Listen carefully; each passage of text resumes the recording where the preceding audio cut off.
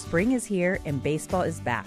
You can't forget the Derby. I love the hats. Do you have yours yet? My hat? I treated myself to a whole outfit. If you want to be able to treat yourself, then you should check out the Nest Savings Account at LGE Community Credit Union, where they want you to reach your savings goals faster. Take it from a pair of 680 The Fan wives. Head to lgeccu.org to find out what makes their team #1 in Georgia. Good evening and welcome to Next on the Tee with Chris Mascaro, where PGA and LPGA players, legends, and top instructors go to share their stories, insights, and playing lessons. Join Chris every Tuesday night at 8 p.m. Eastern Time as he talks with the greats of the game. Tonight's show is sponsored by the French Lick Resort, Ben Hogan Golf, the PGA Tour Superstore, 2 Under, the Salt Creek Golf Retreat, TaylorMade Golf, the Bobby Jones Apparel Company, and Superspeed Golf. Now, here's your host, Chris Mascaro.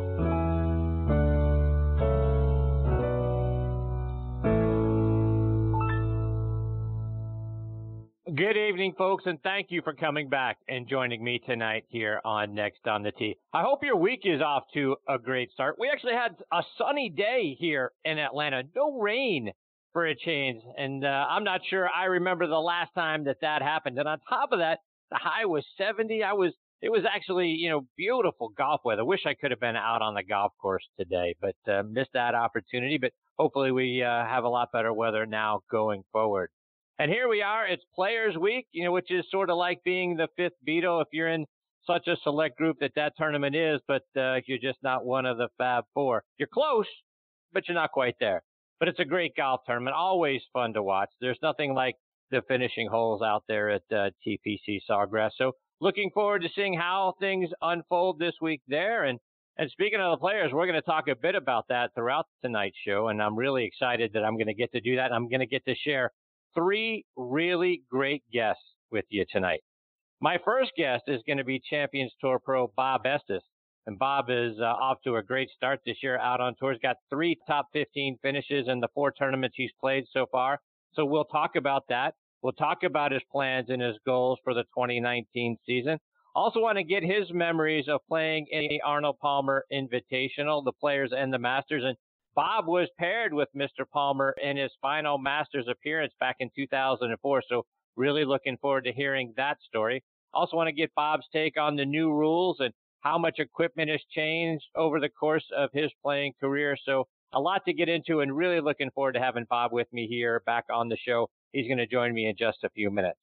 Following him, I'll get a return visit from LPGA legend Gail Graham. And Gail is in more Hall of Fames, boy, than you can shake a stick at. She was also the first non-American president of the LPGA. She's from Canada. She won a handful of times out on the Symetra Tour and the LPGA Tour, currently playing out on the LPGA Legends Tour, and plus she's also a great instructor. In fact, she's currently sharing the practice range with my man Tom Patri down there in Naples. So a lot to talk to Gail about as well. She'll join me a little bit later on in this half hour. And speaking of Tom Patri, he'll be back again with me again tonight. And as you guys know, Tom is joining me a couple of times every month. Tonight, I'll get TP's thoughts on the Arnold Palmer Invitational as well and his memories of Mr. Palmer. Plus, Tom has been to Augusta National several times, good friends with Freddie Couples, so they've walked the golf course together, and Tom's been out there watching him several times. So want to talk to him about his memories of Augusta National and what it's like every year when he goes back.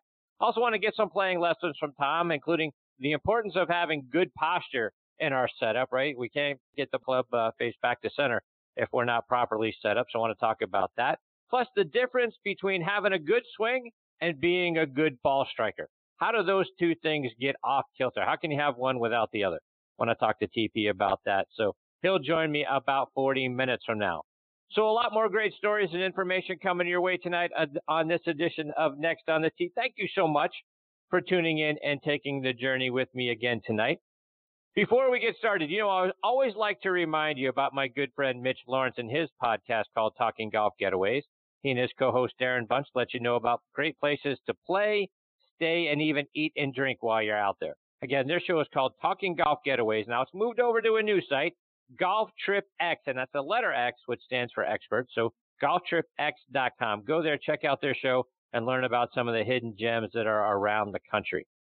His twin brother, Matthew, you know how much I dig Matthew. He's fantastic. He's got a great golf show as well called Backspin Golf, which is back on the air now. You can stream it live Sunday mornings from 8 to 9 a.m. Eastern Time. Matthew's just so much fun, and all his guests are fantastic.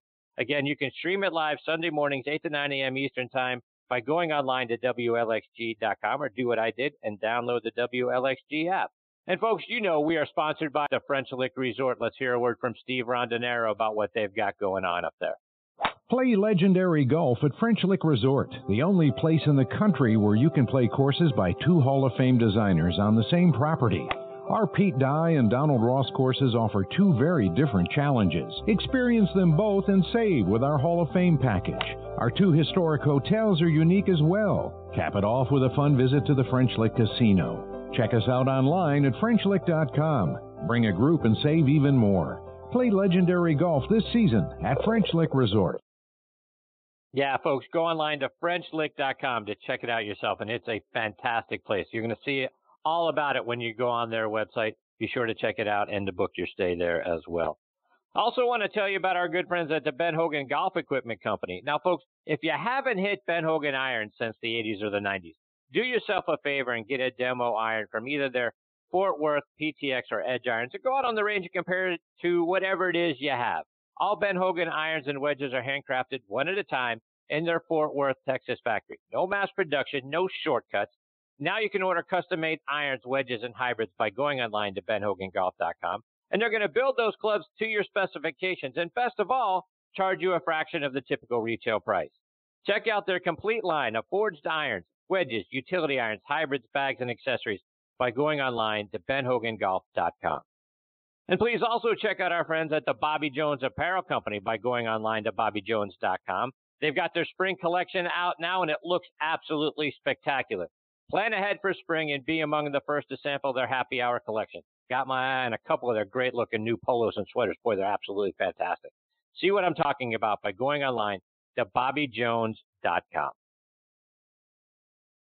All right, now back with me here on the French Lick Resort guest line is Champions Tour Pro Bob Estes. Let me remind you a little bit about Bob's background.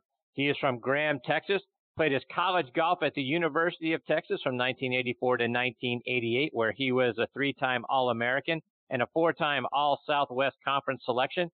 He won the 1988 Haskins Award, which is presented annually to the most outstanding collegiate golfer in the nation. He helped the Longhorns win 3 tournaments in the 86-87 season and 3 more in the 87-88 year. In all, he won 6 times while he was at Texas. At the 1985 Pan American Intercollegiate Tournament, the Morris Williams Tournament twice in 87 and 88. He also won the Harvey Penick Intercollegiate Tournament in 87, and he won the Border Olympics and Rafael Alcon Intercollegiate Tournaments back in 1988. In 1999, Bob was inducted into the University of Texas Hall of Honor. He joined the PGA Tour in 1989 and was named Rookie of the Year by Golf Magazine. He earned his first tour win at the 1994 Texas Open, thanks in part to an opening round 62, and he led that tournament wire to wire. In all, he's won 4 times on the PGA Tour. In addition to the Texas Open, he won the 2001 Invensys Classic in Las Vegas, the 2001 FedEx St. Jude Classic, and the 2002 Kemper Open. On top of those 4 wins, he has 10 runner-up finishes, 8 third-place finishes, and 205 top 25s. On the Champions Tour, he's had 9 top 10 finishes so far, including a third-place finish earlier this season at the Oasis Championship, and last weekend tied for 15th at the Hogue Championship, and I'm very excited. He is back with me again tonight here on Next on the Tee. Good evening, Bob. Thanks for coming back on the show. Hey, Chris. Glad to join you. So, Bob, first, before we get into all the golf stuff, I got to get your thoughts on your Texas Longhorns in football. Finished ranked 9th last season, 10-4 season, nice win over Georgia in the Sugar Bowl. Is Texas back? Are we going to see the Longhorns back in the top 10 and fighting for a playoff now? I think so now. We weren't for sure during the season, but I guess deeper into the season, they definitely started playing a lot better and then capped it off with that big win against Georgia in the Sugar Bowl. So just like Sam Ellinger said, I think we're back. Bob, I want to get obviously we're on the heels now of the Arnold Palmer Invitational last weekend, and you've had some success playing in that event. You tied for second in 98 just behind Ernie Els. Want to get your recollections of being out there at Bay Hill and your memories of playing in that event, plus of Mr. Palmer. Yeah, that was always a special event to play in. You know, it was one of the invitationals, so it was a little bit more difficult to qualify for, you know, than just a regular PGA Tour event. Not everybody got to play. I think you had to be on in the top 70 on the either current money list or the previous year's money list to qualify for that one. And so you had to play to a higher standard. So I wasn't in it every year, but I remember playing it a number of years, and it was always special to be there and to see Mr. Palmer in the locker room and around and on the golf course. And so, yeah, I did have that runner-up finish that one year and always enjoyed playing there. And speaking of Mr. Palmer, Bob, you got the opportunity to play with him, be paired with him at the 2004 Masters, his last Masters appearance. Boy, that had to be something special. It was. I'd gotten to know a number of the committee members at Augusta National, and so that was quite an honor to be selected to be one of the ones that was chosen to play with him in his last Masters. I believe Nathan Smith was. I'm just making sure I have the correct last name. Who was the mid-amateur champ? He was the other member of our group for those 2 days, and so yeah, it was quite special. I think we had pretty good weather for the 2 days, and so it was, you know, everybody was out and excited to watch Mr. Palmer, and he was excited to see them, and he would usually hit a shot and then walk over near the ropes where he was able to, you know, visit with people that had been coming to watch him play for, 50 plus years. When you're walking that final time with Mr. Palmer, what was it like for you? Were you interacting, getting the opportunity to talk to him and remembering his event, or are you locked in at that point because it's not a practice round? To you, it means a lot. To him, it was a ceremonial round. But how did you deal with trying to, have your own score and be a part of the Masters, but also soak in the experience with Mr. Palmer? Well, it was a little bit difficult, but I'm glad that I got to experience it. I can't remember everything about the 2 days, obviously, and I was very focused on trying to win the Masters because I had come close in 1999 when I tied for fourth. I wasn't playing quite as well at the time in 2004, and as it turns out, it was my last Masters as well, or at least up to now. But yeah, it was a great experience. I remember talking to Sam a lot. A couple of things happened, during those 2 days. I can't remember if both incidents happened on the same day or not, but Mr. Palmer told us not to tell anybody. So I'm not at liberty to tell those stories yet until Sam gives me permission to. So that's something just between me and Sam and my caddy Chuck at this point. But yeah, I was very focused. I was certainly, prepared as best I could be at the time. And I remember having to make par on the last hole just to make the cut. And that's definitely a cut that you do not want to miss at the Masters. Everybody wants to not just play the Masters, to play the weekend as well. And so I parred the last and got to play the weekend. And yeah, it was a great week. And just to expound just a little bit on your Masters experience, what's it like? Getting the opportunity, you drive up Magnolia Lane, you're part of the Masters, the history, the golf course itself, and everything that goes along with it. Is it different than any other place? Is it different than playing in the other majors? What's it like being a part of the Masters field?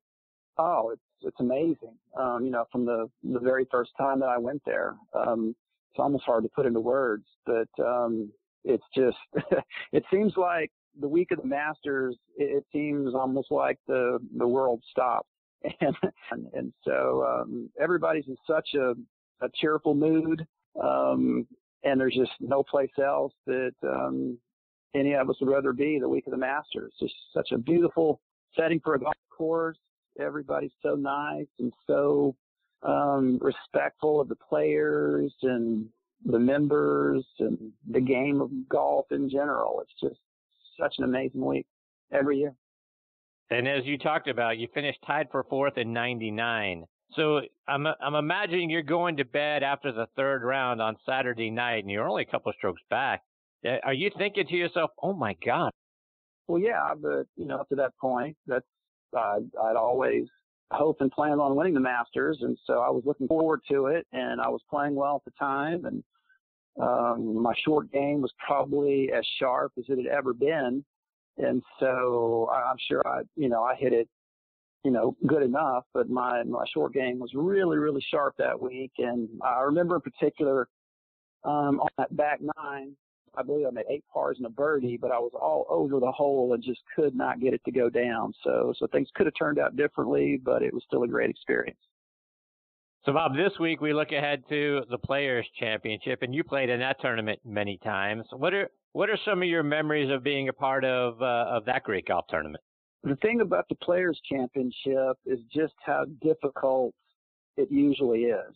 Now, I guess when they moved to the springtime or moved to May, in 2007, typically the golf course, it may be played firmer and faster, but the weather can play havoc with that tournament, as we've seen in the past. And so the weather does dictate a lot as far as how that course and tournament, play out. But it's a tournament that I've played well at times, and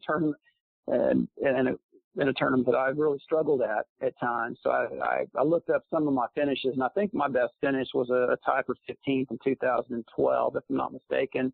But I also noticed that there were a couple of scores that I shot in the 80s as well. So, I played a lot in the spring.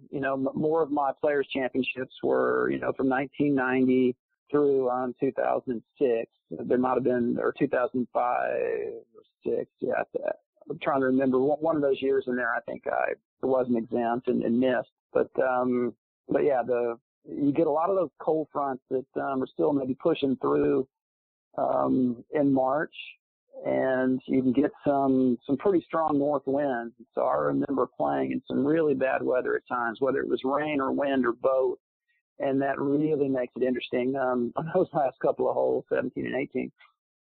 And speaking of 17, is that the most nerve-wracking tee shot in golf? Probably so. I'm sure there's a few others, but as far as just the 16th at in Phoenix at TPC Scottsdale, that's pretty nerve-wracking as well. But you miss the green there, and you don't have to re-tee. It's very nerve-wracking, and so you have to really focus and try to calm yourself down and just hit the shot. And for the most part, you're almost always just playing to the center of the green there. But even the center of the green is hard to hit with a wedge or 9 or 8 iron.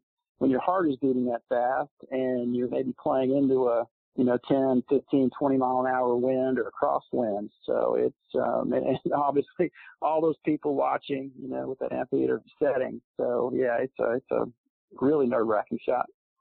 What's the best and worst shot, whether it was you or somebody else that you might have been playing with? What's the best shot you've seen there? What's the worst shot you've seen?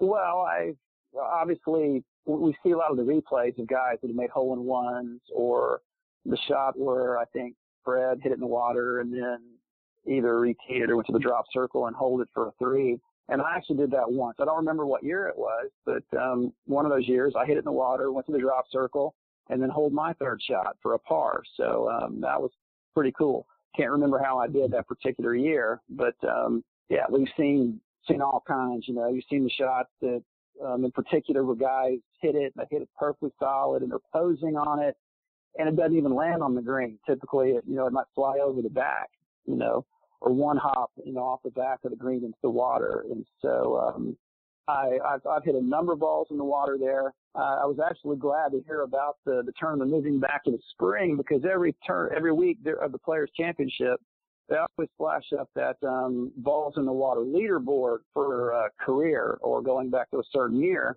And I think Bob Tway is leading that, and I think I might still be in second place. So I was glad to hear they're moving back to March. So I'm hoping that some of the veteran players will, get wet a time or two, maybe bump me down the list, or maybe I'll move off of that list at some point, and I won't have to be reminded of it every year. That's great. Bob, switching gears a little bit, all the rage right now on golf radio has been about the rules changes, particularly the new drop rule. What do you and your peers out on the Champions Tour, what do you guys think about it? I don't think too many guys have, on the Champions Tour at least, too much trouble with the drop, except maybe for the guys with, bad backs. But I remember at the U.S. Senior Open last year talking to somebody with the USGA about the proposed drop and how we might be changing that. And, my suggestion was just anywhere between shoulder height and knee height. It's like, why does it have to be so precise? Especially when you're able to often drop the ball anywhere within 2 club lengths or 1 club length, depending on the drop or the rule at the time. But that obviously didn't get either passed on or accepted because now we're just dropping at knee height. So it's not that big a deal. I kind of understand why they did it, but that one is just not as big a deal as maybe some of the other rules changes that I might disagree with. So to that end, what are some of the other ones you've looked at and you're scratching your head going, I don't get this? The one in particular that I don't agree with is the one about a damaged club. Not damaged out of anger, but maybe you just, you're hitting shot up against a tree and the shaft breaks, or you're hitting one of obviously these drivers with very thin faces. The face is cracked. And so on the PGA Tour and on the Champions Tour, we're usually able to quickly have a replacement club in our bag. A rules official might have to go and grab one of the locker and bring it back out to us. But that's something that I disagree with as far as the new rule. I think that, we should be able to, replace a driver. We almost always have, exact replicas of the first team driver that we play, or, putter, sandwich, 3-wood, whatever. And so I think that, we should have still been able to replace those clubs. I tweeted a couple weeks ago about a scenario. Imagine if Tiger Woods was, had a 1-shot lead, or anybody else, teeing off the last round of the Masters, right there next to the clubhouse, let's say, and the opening tee shot, the face of his driver cracks. He could easily just walk, steps in the locker room and grab the backed up driver, but that's no longer allowed. So he'd be playing the last round of the Masters without a driver, or a driver he'd be comfortable with hitting. He could still maybe hit it, but who knows where the ball might go. So that's one of the rules I do, or one of the rule changes I disagree with. What about the flag stick? Are you using the flag stick in the cup, or are you old school, still pulling it out? I'm doing both. And one thing that I explain to people is a lot of times, don't forget, from long range, we've always had the flag stick tended. So it's not so much about the flag being in versus out, and whether the ball's with the flag stick and, stay in or bounce away or whatever. A lot of times it has to do with just perception, being able to see better. So on longer putts in particular, I'll just have my caddy leave the flag in. No need to, I could have him obviously tend it and remove it, but for the most part, on longer putts, and other players in the Champions Tour have been doing the same thing. We just leave the flag in from longer distance. Just so we can also just, see and judge the distance better. So some guys will still leave it in for shorter putts, but not very often on the Champions Tour. Seems like most of the guys do it kind of like I do it. We'll leave it in on the longer putts and take it out on the shorter putts. Sometimes the guy might roll it up there a few inches and still just go ahead and tap it in with the flag in. But usually when we're putting, anywhere inside, 20 feet, guys do it kind of like we have in the past, and just have the caddy remove the flag stick. Not often you can hit a putt so hard that you'd have to worry about the flag stick actually slowing your ball down. That's kind of how we go about that on the Champions Tour. Most guys anyway. Bob, just a couple more before we let you go, and I want to get your thoughts on golf equipment. It has certainly come a long ways since your late 80s when you first started getting out on the PGA Tour. How much better is it now than from when you started? And are you driving the ball the same distance that you were? You're 53 now. Driving the same distance as you were when you were 23 and 33? Oh, no, I'm hitting the ball much further. So were the rest of the guys on the Champions Tour. Before, it's not just about the golf ball. It's a combination of all those factors. The solid core balls, the hot faces or thin faces, and graphite shafts. So that's one of the things that's, not talked about as often. I have a couple different drivers that I play depending on the golf courses or the day of, the tournament or whatever. I have a longer driver that's about 45 inches, which I use a 60-gram shaft in, and my shorter driver, which is about 44 inches, has a 70-gram shaft. So so what I was going to say is because of the weight of the clubs and being able to make them longer and having the ability to swing them faster and generate more club head speed, it's just a whole lot different than what it was in the past when we were playing wood and woods and heavy steel shafts, straight through the back. So, a combination of all those factors allows us to hit the ball quite a bit further than we did, when we were quite a bit younger. And Bob, as you look out for the rest of the 2019 season, what do you have goals set for yourself? What are you trying to achieve? What are you hoping for out of this year? Well, this is my first year that I'm planning on playing just straight Champions Tour events and playing a full schedule. The last couple of years, because of the major medical that I still had from a shoulder impingement I developed in 2013, I was splitting time with both tours. I did finish up last year playing mostly pretty much just on the Champions Tour, but and just barely missed the final event by one shot, basically playing in those 15 events. But this year, I'll play 23 or 4 or 5 or whatever. There's 27 events total, but a couple of them, or at least the first one, I was not eligible for. So, the Charles Schwab Cup is something that I would certainly love to win, just like everybody else that's out there. Playing a full schedule to try to achieve that goal. And if I don't win it, I'm still trying to finish just as high as I can at that points list at the end of the year. Bob, before we let you go, let our listeners know, how can they stay up to date with all the great things you're doing and follow you, whether it's online or it's on social media? Most people that do know me, I know that I spend probably too much time on Twitter, but I am on Twitter a lot, Bob Estes PGA. We talk a lot of golf and politics, and then I'm maybe getting on Instagram just a little bit more. I think that's Bob A. Estes on Instagram. So maybe I'll spend a little bit more time on that. I actually was on it a little bit today, but more so on Twitter. So that's where you'll get more information and maybe get to know me a little bit better. Well, Bob, it's always great having you as part of the show. You're a great guest, and I always enjoy our conversation and listening to you talk about your stories and your insights. I can't thank you enough for coming back and being generous with your time tonight. I hope you'll come back and join me again real soon. I will. Thanks, Chris. Thanks, Bob. All the best to your family. Take care. Okay, thank you. You too. That is Bob Estes, and wow, what a great story! In Mr. Palmer's last Masters, he gets paired with him and gets to spend those 2 rounds with him. What an unbelievable story! And I'll tell you, Bob, like I say, is off to a great start on the Champions Tour. He's played in 4 tournaments, and he's got 3 top 15s, including a top 3 here recently. So doing great stuff. I really look forward to catching up with Bob, having him back on the show, and really following his success all season out there on the Champions Tour. Before I get to my next guest, Gail Graham, I want to remind you about a couple of our sponsors. TaylorMade Golf has done it again. The all-new TaylorMade M5 and M6 drivers have arrived, and what a story. They both feature speed-injected twist base, created through a revolutionary manufacturing process where every single head, and I mean every single head, is injected and calibrated to the threshold of the legal limit. Basically, every head now is Tour Spicy. Speed for all. Now available. Check it out online by going to TaylorMadeGolf.com.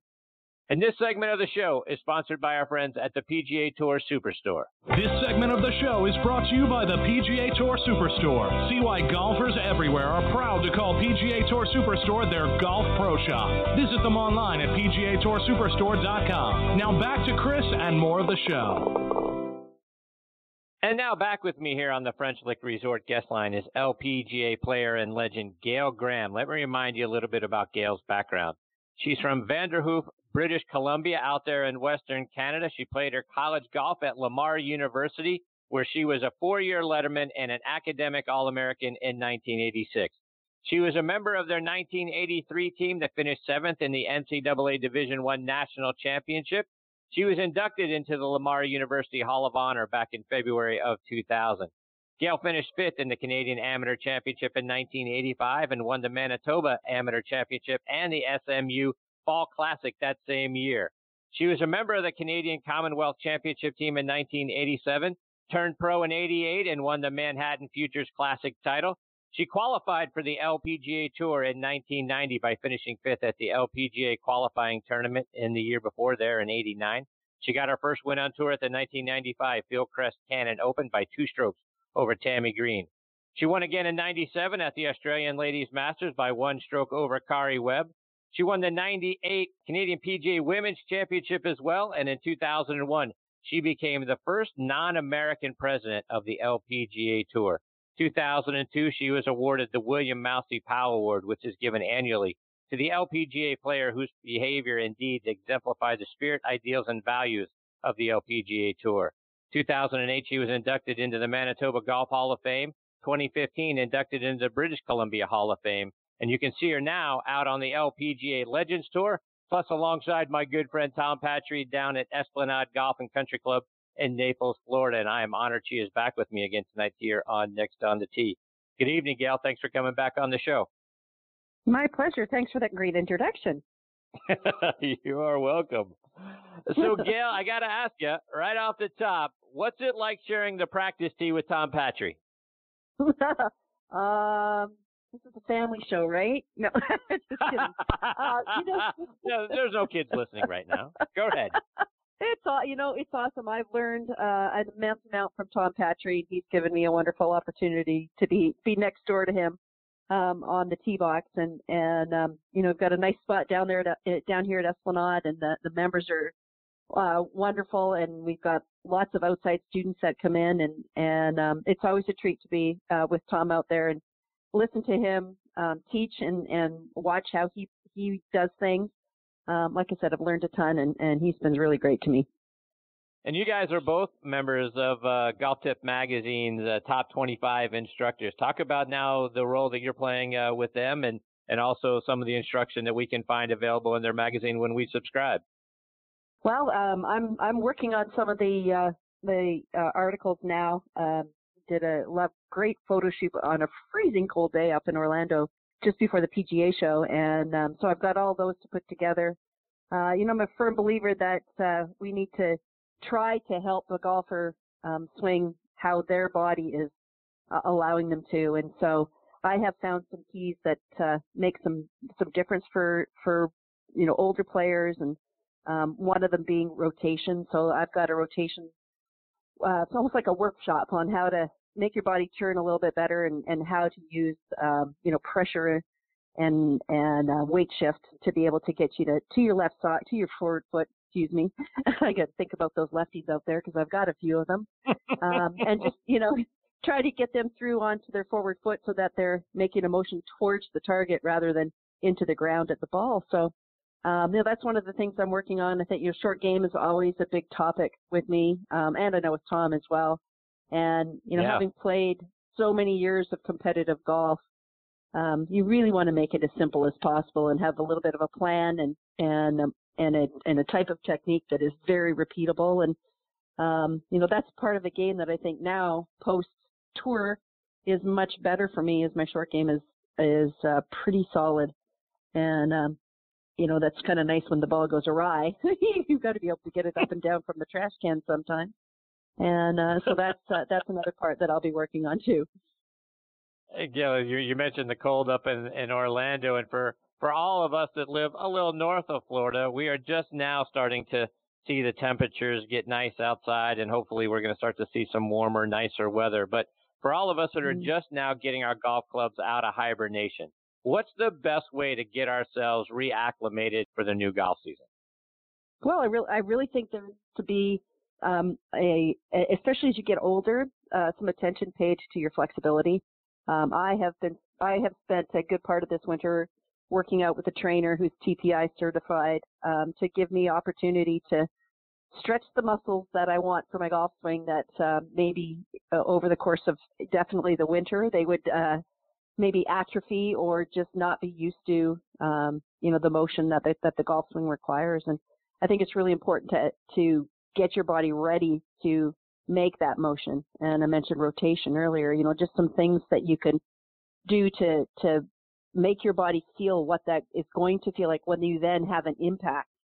It's one thing to just stand up and stretch in the morning, but making sure that your wrists are loose and your forearms aren't tight and your hamstrings have some flexibility in them and your lower back is stretched out.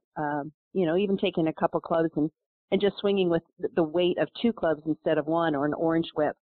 That kind of thing will help you loosen up for your golf swing, and to take it and swing it the opposite direction too. Try to balance it out. My golf swing is not very pretty from the left-hand side of the golf ball. But if I know that if I swing from the left-hand side of the golf ball a little bit before I start hitting balls, I'm better able to have some good extension through the ball because I've loosened that side of my body up. And I think that's a really big part of it. Leg strength and low back strength is super important as well, trying to make sure that you're strong there. We try to use those muscles, especially as a smaller person and a shorter person. I try to use what my dad used to call my lower center of gravity, my back and my legs to drive through the golf ball and to make that good rotation to be able to hit solid golf shots and repeat my golf swing. So, I think that's really important. I also think that as coming out of the winter, if you're going to approach the game with sort of a new vigor, then really, really turn your focus to your short game. I was just listening to Bob at the end saying he hits it further now than he did earlier in his career, and I could say the same thing too, and that equipment has a lot to do with that, and the ball has a lot to do with that. But at the same time, I think I'm in better shape than I was near the end of my golf career on tour. So I think that plays a role in it as well. So just making sure that you're physically ready to play, and then working on the short game so that your scores will go down a lot quicker. Those strokes seem to count just the same as that long tee shot. So we should really be working there, and that's the basis of the full golf swing comes in that little half swing. So if we can get that feeling comfortable and making a good motion through the golf ball, you ought to swing with the bigger clubs. You'll be far better off and have better tempo with them. And Gail, I remember Jack Nicklaus always talking about how at the beginning of every new golf season, he would start out making sure his fundamentals were right. And when I was looking over on your website, GailGrahamGolf.com, I know that's important to you as well. How can we make sure we're starting off back, with the right grip and the proper stance and all of those sorts of things? Well, those are definitely things that are I consider the sort of 4 sort of core fundamentals. I call them the gaps: grip, alignment, posture, and stance. And under each one, obviously, there's a few details for it. So, the grip is the only way we have contact with the golf club. And if your grip is incorrect, it's going to mess up the rest of your golf swing. So start there and definitely see an instructor and make sure that you're holding onto the club correctly. It's hard to make a good golf swing if you're not starting from a good starting point. So alignment-wise, I am amazed. The more I teach, I am amazed at how many people think that their body needs to align at the target. And the body's a whole lot bigger than that club face. So if your club face is aimed at the target, but your body is as well, you're going to have a hard time making that the actual target. So we want to make sure that we're parallel to our target line with our body instead of aiming at the target. So that's very important. And I like to tell people, if you use your eyes and you let your body react, you will align a lot quicker and a lot more consistently in that position where you're parallel to your target line. So very important. Posture-wise, obviously we need a little angle to our swing to be able to take that club up over our shoulder and swing it back down to the ball. So posture really being important in that if your spine is curved and kind of rounded and your chin's in your chest, you're going to have an awfully hard time repeating your golf swing. So there has to be some straightness to your spine. And if you feel like you can tip over to the ball with your arms hanging very nicely from your shoulders and you're not reaching out to the golf ball, you're going to be able to make a nice turn in your backswing. So posture's super important. And then with the stance, if we're too wide, we have a hard time getting a nice turn through our golf swing. We tend to slide a little bit. So you want to have a reasonable width to your setup. kind of, we'll say shoulder width, but it's amazing how many people, their shoulder width is quite a bit larger than their shoulders. So I like to do a little test on people to see if they can, if they're biomechanically, they become balanced with their stance width. And really what it ends up being is, the inside of your shoulders match the inside of your heels. And if you're pretty close to that, your stance is going to be a correct width. And then looking at within your stance where your weight is, good posture will allow you to get your weight sort of forward onto your shoelaces near the balls of your feet as opposed to back on your heels so that your legs can be involved in the golf swing. If we get back on our heels, we have a hard time making a motion with our legs and our lower body being involved. So those 4 things, the gaps, I like to have them, give a checkup to everyone when pretty much every lesson, no matter they've been with me for one lesson or for a whole bunch. That's one of the first things I look at are those 4 things, just to make sure they're correct every time. And, some of the younger students that I teach, the kids that are in high school and college, I remind them all the time that if they're golf swing or they feel bad on the golf course, if things are not happening, go back and check those. That's easy to check when you're on the golf course and realize that maybe one of those things is out of whack and makes for a hard time to make the ball to go where you want it to. So fundamentals definitely important. Get out and see your golf professional, early in the season to get those checked. And Gail, another thing that I found on your website was a blog that you wrote regarding chipping and really having intention. And I think that's something a lot of we amateurs struggle with. We're sort of committed to the shot when we're standing over it, but we don't fully commit. We get a little indecisive. We decelerate the club on the way down because we're not quite sure that was the right shot, and then we end up chunking it and coming up way short. How can we do a better job of committing to a shot? Well, having that intention, you mentioned that. So one of the things I like to tell people is that if you make a list, take to the grocery store, and you leave it at home, you might get everything that you had on the list, but you might get a few other things, and you will certainly be very inefficient in how you go through the grocery store. You'll be all over the place. You'll be back over here, aisle 4, and then aisle 10, and then you have to go back to aisle 4. So that's how not making a plan when you hit any shot. But if you have a plan when you're getting ready to hit a chip shot, your brain really likes that organization. And so if you choose not only, where you want the ball to end up, ultimately, hopefully the bottom of the cup, but also where you want the ball to land. And if you really pay attention to where you want that ball to land, when you make your motion in that chip shot and you do land it there, the result is going to be what you wanted it to. If you catch it a little thin, you might have a little top spin so that it'll land short but roll out to the pin. Or if you catch it really crisp, then you might have a little backspin so it'll carry a little bit further, it'll grab a bit, and then the result will be not so bad either. So if you have that intention, that actual commitment to what you want to do with your shot, I think you're going to be far better off. One of the biggest mistakes that amateur recreational golfers have is they stop at the ball. They don't let their swing, their motion in that chip shot finish. So I would say equal parts. If it goes back to 8 o'clock in your backswing, you need to go through to 8 o'clock in your or 4 o'clock in your follow through. Make that an even stroke back and through, just like the pendulum of a grandfather clock. And that's going to provide you with much better acceleration, steady acceleration through the ball. So you might actually hit the club face rather than the leading edge of the golf club or really down at the bottom groove where the ball will then just go skidding across the green. And it's incredible to me how many people think if I actually swing through that far, then the ball's going to go too far. I had a lady I was working with this morning who I was trying to get her to swing her hands from waist high to waist high. So back to waist high in the backswing and through the ball to waist high in the follow through. She was terrified. And every time she stopped at the ball would go zinging across the green. And then when she finally let it go from 9 o'clock all the way back to 3 o'clock, she hit this beautiful high lofted shot. She stood around, turned around and looked at me and just her chin just dropped and her mouth just hung open. And I said, see? And she goes, wow, I never would have thought that could have happened. Sort of the misnomers of the game. We want to swing through the ball, not do the ball. So, like you said, intention is very important in every shot you hit. And I think when you get closer to the green, you can be far more precise.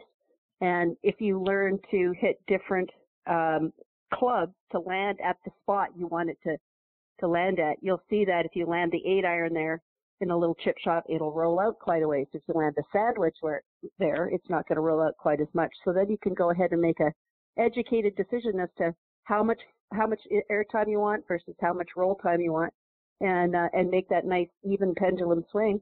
End up with a pretty decent shot. And just to expand a little bit on what you just said there at the end, different clubs. I think a lot of us amateurs, no matter what the chip shot is, we're either grabbing our sand wedge or we're grabbing our pitching wedge, and that's it. And we're walking out to hit that shot. I think based on some of the other things that I read, you're more of a proponent of make sure if you can get the ball on the ground for as long as possible, that's a better opportunity, a better recipe for success, right? Absolutely. One of the very first things I do when I look at a shot that I'm about to hit, a chip shot that I'm about to hit, is where is halfway? And if halfway to the hole is on the green, and let's say it's on the green maybe 3 or 4 feet, I can say, okay, that's my pitching wedge. That's ground zero. Pitching wedge is going to fly halfway and roll halfway. And so if I know that I've got more green to work with, and halfway is 15 feet onto the green, I've got that 15 feet that I can work with. I can go back and go down to 9-iron or 8-iron and just carry the ball just onto the green and let it roll out. You're in a little bit more control. You don't have to be as precise.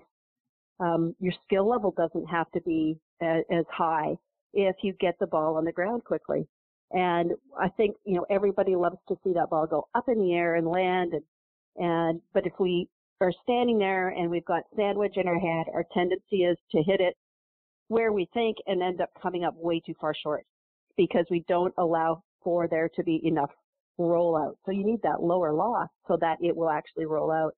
If you think about European golf, or I should say, Scottish golf, where they roll the ball on the ground a lot, they seem to be pretty good at that. If you can figure out how to do that with everything up from, your 8-iron, your 7-iron, your 6-iron, maybe even a hybrid, and have those land short of the green and see what they do, and then realize that that's a uneven, unknown surface. If you hit it into the hill, if you hit it into the grain, you're not really sure what that ball is going to do. But if you can land the ball on the green and let it roll out, you're going to have a better understanding of how that grass is going to work for you. It's going to let the ball roll out.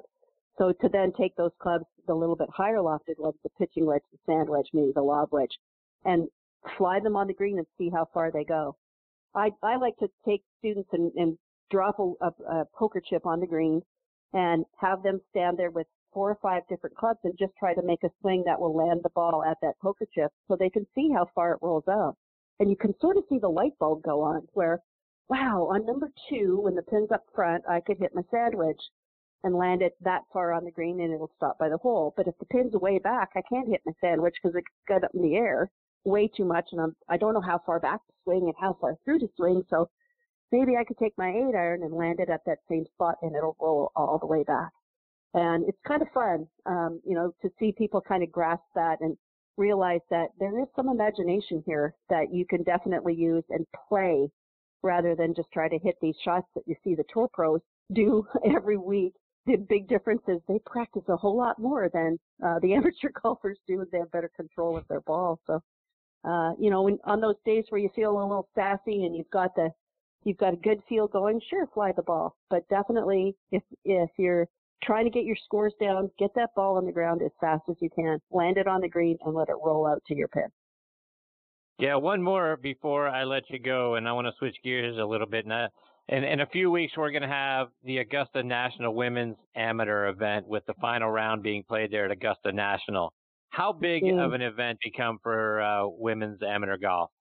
Oh, I think it is outstanding. Of course, I would love for the young women to be playing at Augusta National for the entire event, but it's a start.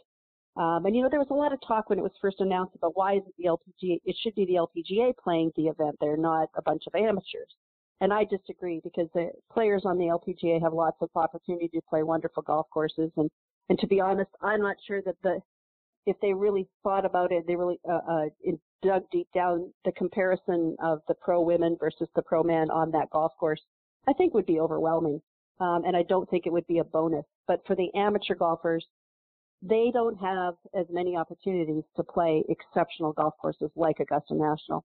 So I think it's a wonderful step, and I hope that in the future we get to see, maybe the final 2 rounds on Augusta instead of just the final round. But boy, this is the one time that I would like to be that, 20-year-old kid playing college golf and top ranked so that I could get that invitation, because what a great opportunity for that. And for all those younger kids who are there at the drive, chip, and putt, for those little girls to know that they might have the opportunity to play Augusta National one day in that event is just, I think it's really inspiring. I kudos to Augusta National for making that happen. And I'll definitely watching to see score. I wish I could get up there to see it, but, I definitely watching to follow some of the players that I know that are playing and sort of be happy for them, and for women's golf too, for that event, because I think it's going to be wonderful. Gail, let our listeners know, how can they stay up to date with all the great things you're doing and follow you, whether it's online or it's on social media? Well, I've got my website, gailgrahamgolf.com.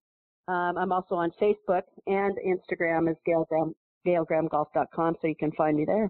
You can follow me once in a while on the Golf Channel and some of the LPGA events. I do some commentating out there, and obviously at Esplanade Golf Club and Golf and Country Club down here in Naples.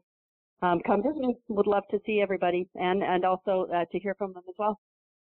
Well, Gail, it's always a huge thrill having you as part of the show. I can't thank you enough for coming back and joining me again tonight. I hope you'll do it again soon. It's been a lot of fun. Absolutely. Yeah, thanks a lot, Chris. Really appreciate it. Take care, Gail. All the best to you and your family. Thanks. See you, Gail. That's the great Gail Graham. And I tell you, folks, GailGrahamGolf.com is the name of her website. It's absolutely outstanding stuff, and a lot of great articles, a lot of great videos, a lot of great instruction, and really looking forward to having her as part of the show again real soon.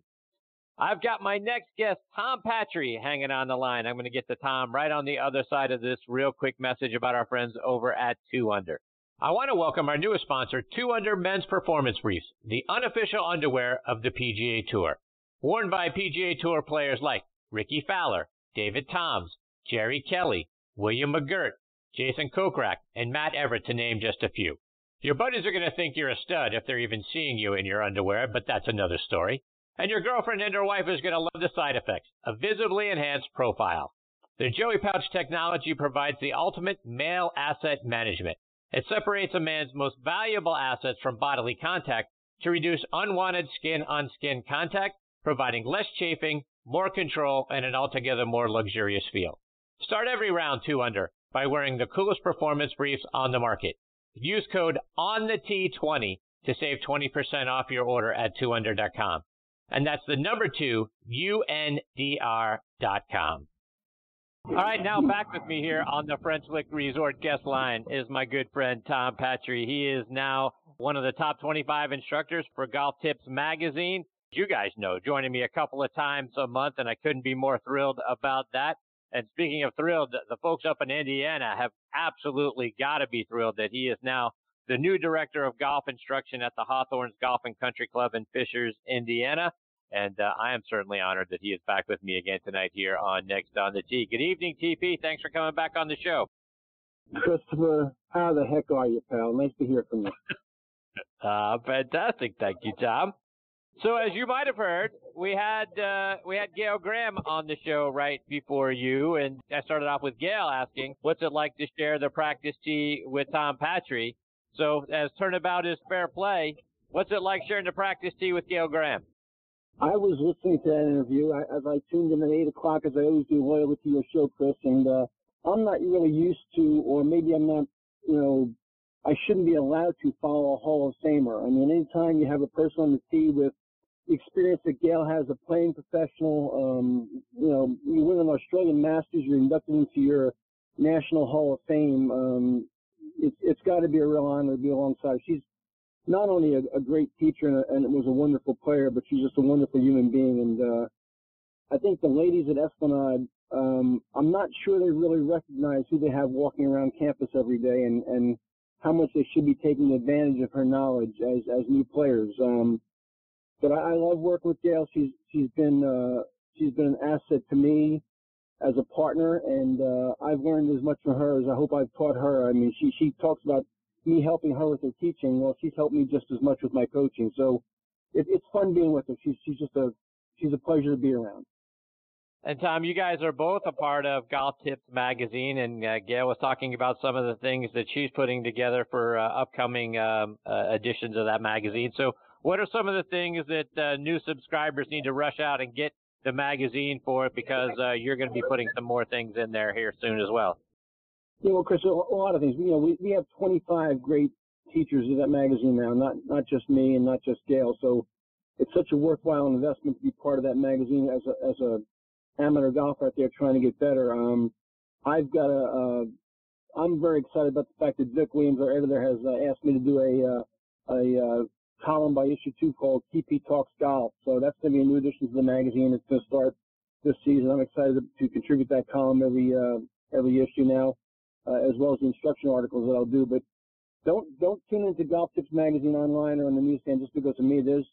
There's 24 other talented people now that are writing for that magazine. If you look at those resumes collectively, I have no problem comparing our resumes as a list, as a top 25 list, with any other list out there in any other magazine on the planet. We have a really talented group of people now. And Tom, one of the things that you always drill into my head when you come on the show, and Gail even talked about it a little bit tonight as well, short game. It's short game, short game, short game. What are some of the playing lessons that you can share with us tonight that can help us maybe shave a stroke or two off of our scores based on playing better with our short game? Chris, just like Gail said, one of the things that jumps out at me all the time is we spend so much time on the practice with people, and I know Gail does this. I certainly do. We try to drag people over to the short game area. We try to drag people over the putting green. And, what do they want to do? They want to hit their driver further or work on their full swing. I was teaching yesterday afternoon, and I was working with a guy, and I turned around, just glanced over my shoulder, as I often do, at the short game area esplanade behind me, and it was stone cold empty. I looked over at the putting green to my right, it was stone cold empty, and every spot on the range was full. I just, after 39 years of doing this, I just shake my head sometimes. It's so hard for me to believe that the average player, with all the information available today statistically, hasn't embraced the short game. Doesn't understand that's the quickest way for them to shave shots off their game. So my first tip is, how about spending some time on your short game? How about just being a little more cognizant of how you divide your time up in your teaching day or your practice day? I don't let my players who are regular players with me, I drill into their head that when they come to the practice facility, they may not come to the tee first. They must go putt first, chip and pitch second, and then if they still have time, the dessert is coming to the practice and hitting some full shots. So if you work from the green backwards, if you work from the cup backwards, and all you did was manage your time better in terms of your practice usage, you'd be a better player tomorrow. So Chris, if I come to Atlanta and I find you on the range hitting drivers, you're fired. You're done. It's over. Indeed, as I should be. But chicks dig the long ball, Tom. Chicks don't dig the putters. Yeah. That's where the problem is. Yeah, that's great, Chris. Chicks cost too much money too. Just work on your putting. Indeed. Tom, I want to get a couple of thoughts for what's going on around the game of golf now from a tournament perspective. Obviously, we're on the heels of the Arnold Palmer Invitational, which is just across the state from you there in Naples. Have you had an opportunity to go over there in the past to check out the tournament and Mr. Palmer's event? Yeah, Mr. Palmer was an acquaintance of mine. I was blessed to have spent some time in my life with him. I actually shared a couple of lunches with him and spent some time in his office on occasion, both in Latrobe and in Orlando. He's certainly one of my heroes in golf. I think that anybody who has any love for this game misses Arnold Palmer, as we miss some of our heroes when they leave us. He was a hero of mine as a little boy growing up in the game. He inspired me in the game. Everybody wanted to be Arnold Palmer or Seve Ballesteros, and the swashbuckling, charismatic kind of people that they were. So Arnold was definitely missed. What a display Francesco Molinari put on Sunday. That was just unbelievable. I mean, I got to sneak home and catch the last 4 holes live from work, which I don't often get to do. And, here's a guy that plays golf so simply. There's nothing, if you didn't know who he was and you're on a range next to him, he probably wouldn't impress you hitting golf balls. I mean, it's nothing spectacular. It's just pure, simple management, plays within himself, plays beautifully balanced golf, doesn't get very excited, doesn't overpower the golf course, doesn't. If you saw Francesco Molinari hitting balls next to Dustin Johnson, you'd think that, one was his pro-am partner maybe, but I mean, the guy is amazing how in control he is of his golf ball and his golf game. I really like the guy a lot. He's definitely, an inspiration to the little man out there playing golf, maybe more the way the member could play golf, And Tom, you mentioned Seve, and now we're a couple of weeks short of the Masters, so we're all starting to look ahead to that. And I know you worked with Seve for a time. You spent some time with him. He won a couple of green jackets in 80 and 83. Your thoughts of remembering Seve and what made him so good out there at Augusta National? Well, thanks, Chris. I appreciate that. Yeah, he became a dear friend. I would call him very much a part-time student. I was not a huge influence in his golf, although I got to spend some time working with him. But he was extremely kind to me. We got to be very, very friendly. Every time this time of year the Masters comes around, and certainly the Open Championship comes around, I can't help but not think about him. And I think about him much more often than that. I've got a whole file on my iPad devoted to pictures of Seve competing and swinging. He was like Arnold. He was a different cat. He was very charismatic. He was very passionate about his golf. I don't think any two people on the planet love the game of golf more than Arnold and Seve possibly, but it's certainly something I think about. Masters time. Masters time is very exciting for me. It's my favorite tournament on the planet, and I don't have any problem saying that. I don't work on Masters Sunday. I never have booked a lesson on Masters Sunday. My book is always X'd out on Masters Sunday, and I'm the guy who watches the 11 o'clock highlights and anything on ESPN on the Golf Channel. I can't get enough of Masters Week, and we go on occasion. Denise and I go up there. We've been to a couple of tournaments. I've been to 4 or 5 of them now. It's the pinnacle for me. There's nothing greater than Masters Week. And Tom, here we are. It is Players Championship Week. And I want to get your thoughts on that tournament as well. We look at TPC Sawgrass and Pete Dye's course and the 17th green and all of that. What sticks out for you when you're watching the Players? So this is when I get in trouble, Chris. You always see one of those up to me every interview. I mean, this is where I really get in trouble with my peers at the PGA of America. I think the stature of that tournament, the quality of that field, the quality of that golf course, it's the strongest field in golf all year long. The purse, the tradition, who's won that golf tournament now, how they've won that golf tournament. I think that's golf's I don't think it's golf's 5th major.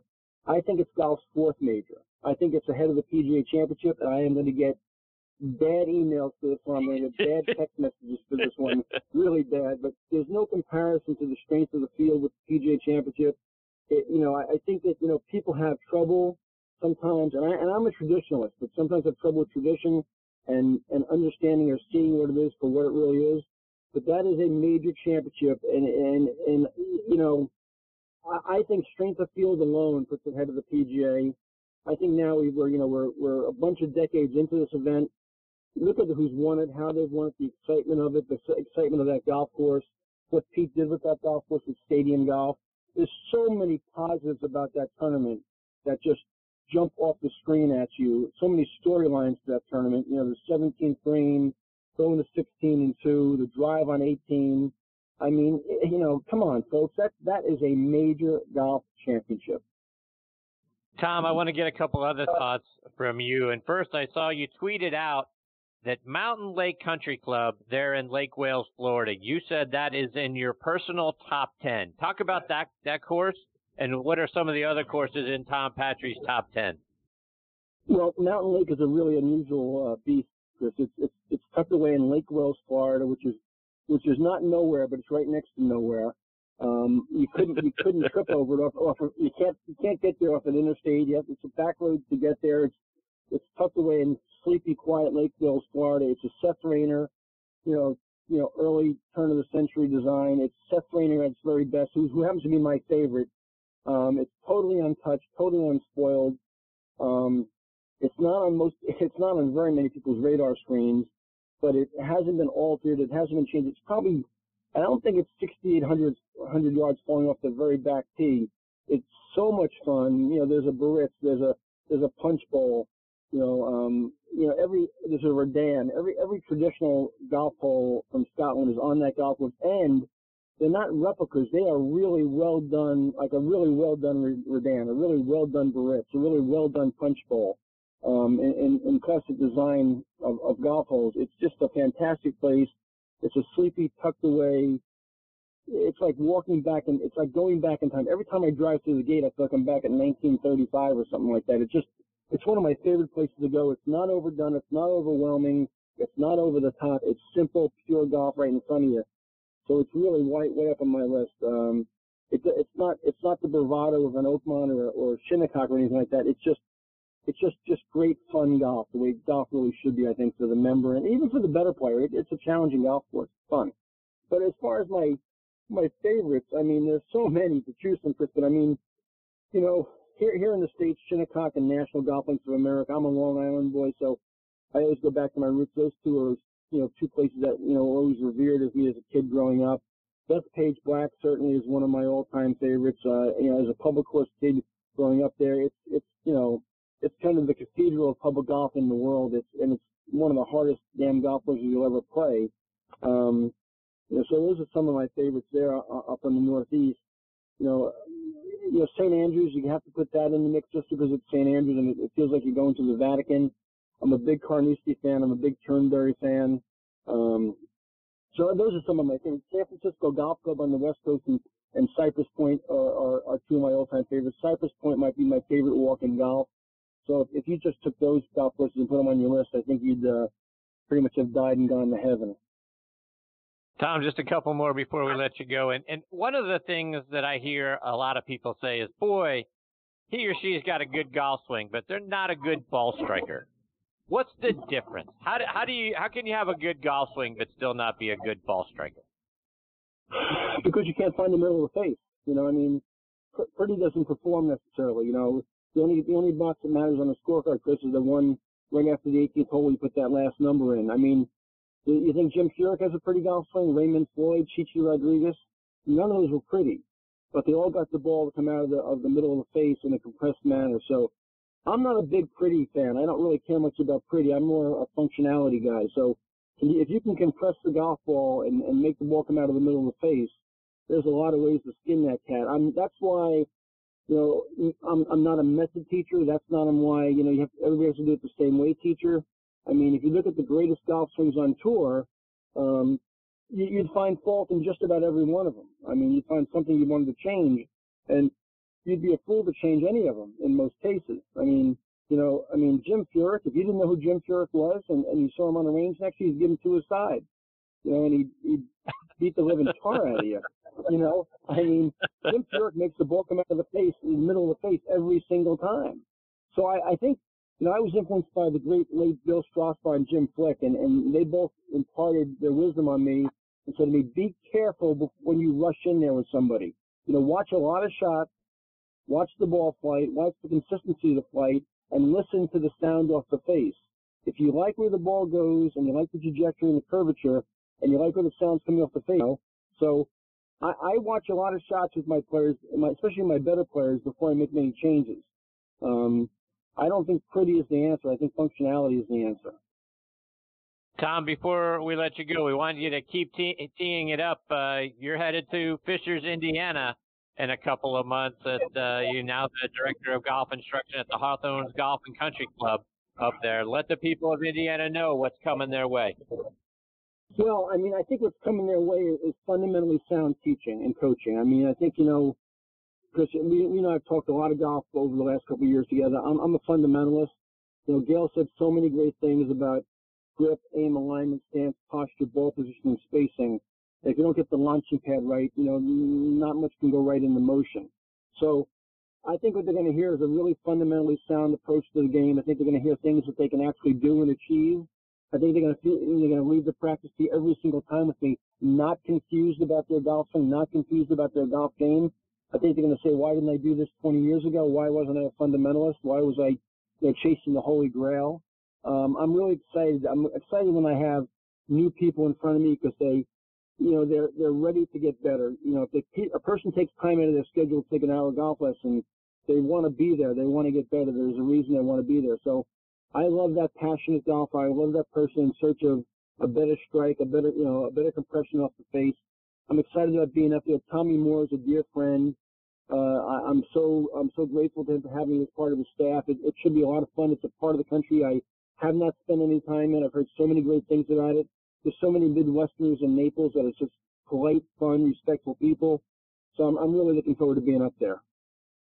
Tom, let our listeners know how they can stay up to date with all the great things you're doing, both on your website and now you're all over Twitter and Instagram. Let them know how they can follow you there as well. Yeah, Chris, every social media platform, just like you, Instagram, Twitter, LinkedIn, and multiple pages on Facebook. The website is simply tompatri, PATRI.com. I love hearing from people. I love hearing their comments on those pages. I love when they reach out.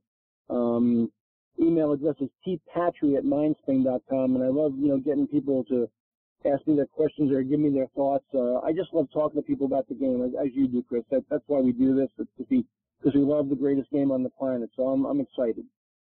As you should be, and as the people up in Indiana should be as well. Tom, thank you so much for coming back and being a part of the show again tonight. I love the fact that you're going to be joining me a couple of times a month. It's certainly my favorite segment of the show. Thank you for being here tonight.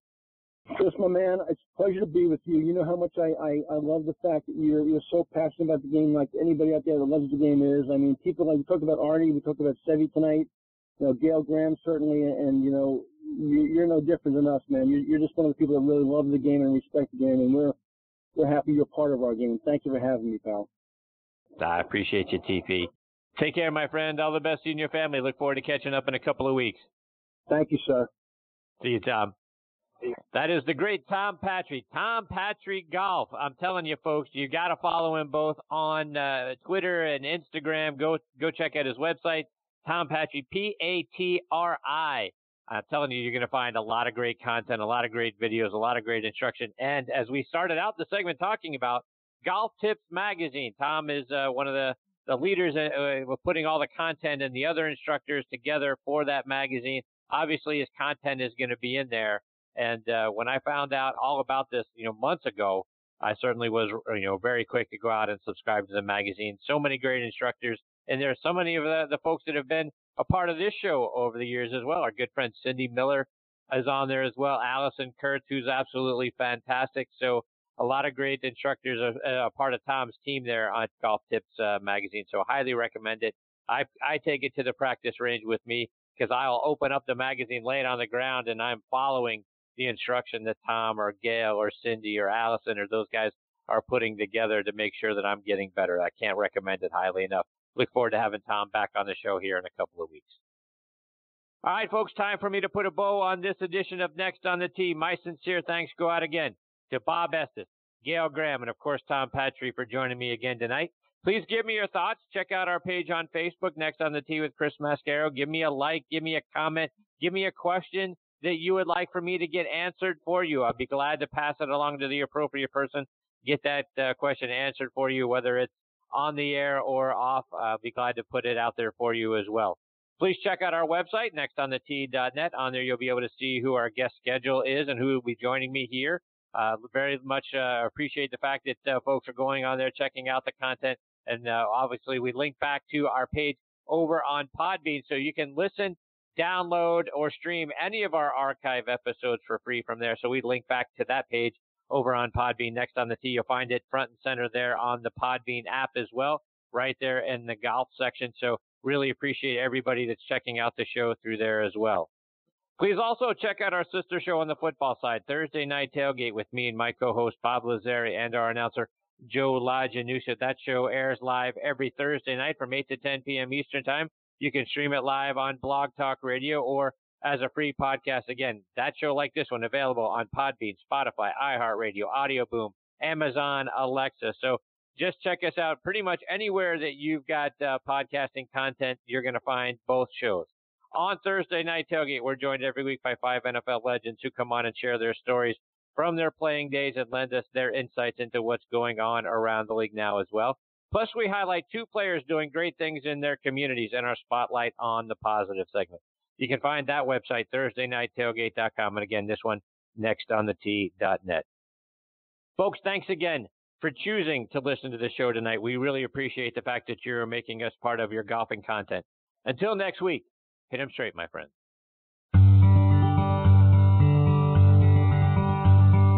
You've been listening to Next on the Tee with Chris Mascaro, where PGA and LPGA pros and top instructors and media members go to tell their stories.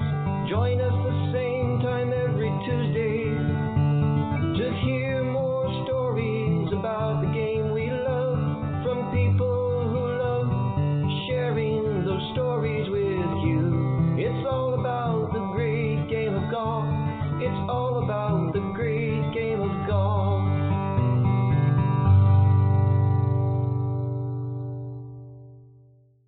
Support for Extra 106.3 comes from Natural Body Spa and Skin Remedy, celebrating their 35th anniversary and offering gift cards in-store and online. You can discover Mother's Day and anniversary presents online at Natural Body Spa and Skin Remedy at naturalbody.com.